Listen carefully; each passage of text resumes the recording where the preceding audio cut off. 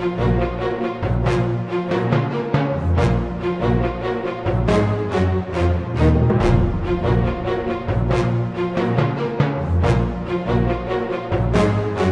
here at Hamafetz Esrogim Shapira, Brooklyn, New York. This Sukkot, the Jewish community is facing another challenge, trying to get lavim and esrogim. Due to the situation in Egypt, farmers were unable to export the lavim. On top of that, U.S. Customs are holding thousands of lavim and hadassim. Let's take a closer look. Well, basically, we started off the season with a short of about 750,000 lavim that we normally have. The lavim from Egypt usually give us a nice amount to select from, to find some good ones from every batch. Plus also, they've been doing it for a really good price, and every store would buy them and usually include the lulav with a set because it was at a good price. This year, we started off knowing that we're not going to have access to that amount of lavim, so we had to go and get the lavim from Israel, we had to get from Spain, from Arizona, from different places, and the cost in these places were much higher. Plus also we didn't have a good selection to choose from. So the situation with lavim really set us back.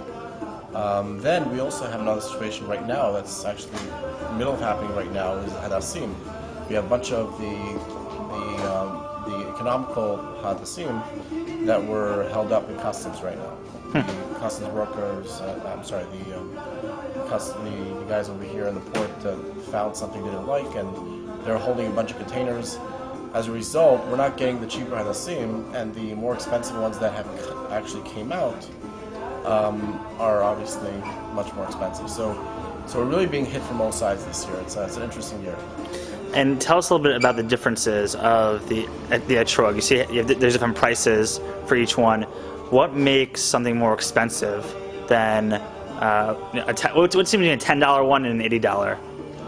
All right, so you're asking the golden question. So basically, we have the tradition that when Moshe Rabbeinu had the first time the mitzvah of lulav and etrog, he sent messengers all the way to Calabria, to the region of Calabria in the south of Italy.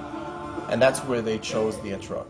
So there's been a tradition for many, many years, for the past 200-300 years that we know about, that's written in history, to actually try and to go back to that region and to specifically seek out the etrogim that come from that region. Now today, obviously the euro is a little more expensive than the dollar, and plus it's difficult to go and to travel to Italy and to go to those places. We have to buy it from the local farmers. And we don't always get the most beautiful etrogim from that place. Versus in Israel, Eretz Yisrael, thank God there's been a really thriving industry of etrogim. They're able to do it for a much cheaper price, and the shekels obviously also better versus the dollar, although we don't know how much longer. Right. But so the Italian etrogim are much more expensive. And to answer your question about what makes it more expensive for the specific etrog, is that we have a lot of things that are mentioned in the halacha about what to look out for in etrog. One of the main things it says is to find something which is beautiful. So definition of beautiful, the most famous phrase, beauty is in the eye of the beholder. And we've had different opinions about what consists the beauty of the etrog, the hidur, to make it a nicer etrog.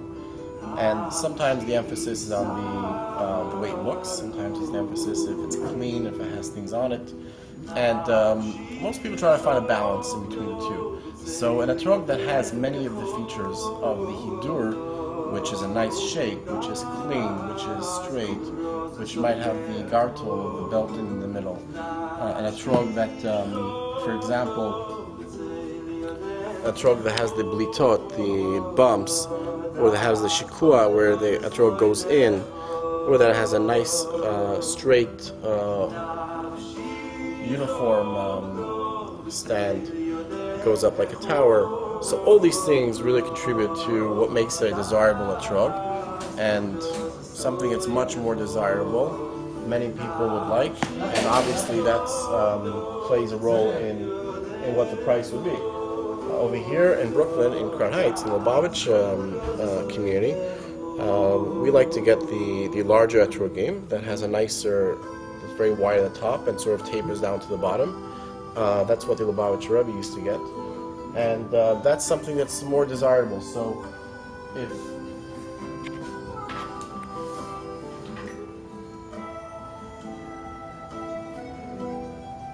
somebody finds a if somebody finds an etrog that is really, really nice and is clean, it makes it a very, very nice and costly etrog. This is not the perfect one, but you get the idea of the shape from this etrog. And what makes it kosher? What makes it kosher? The first thing we have to check is that it's not grafted, so that it's only an etrog. The second thing is that it's an etrog and not a lemon, not a grapefruit. A grapefruit or lemon can be flat, can be smooth, it's round.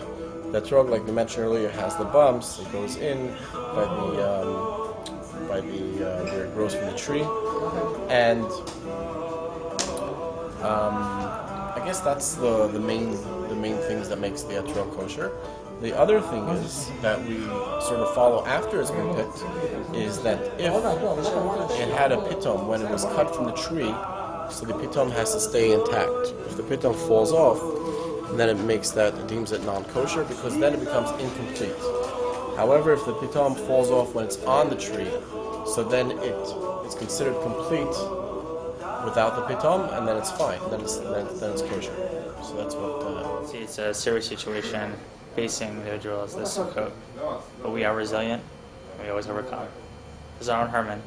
Thank you for watching.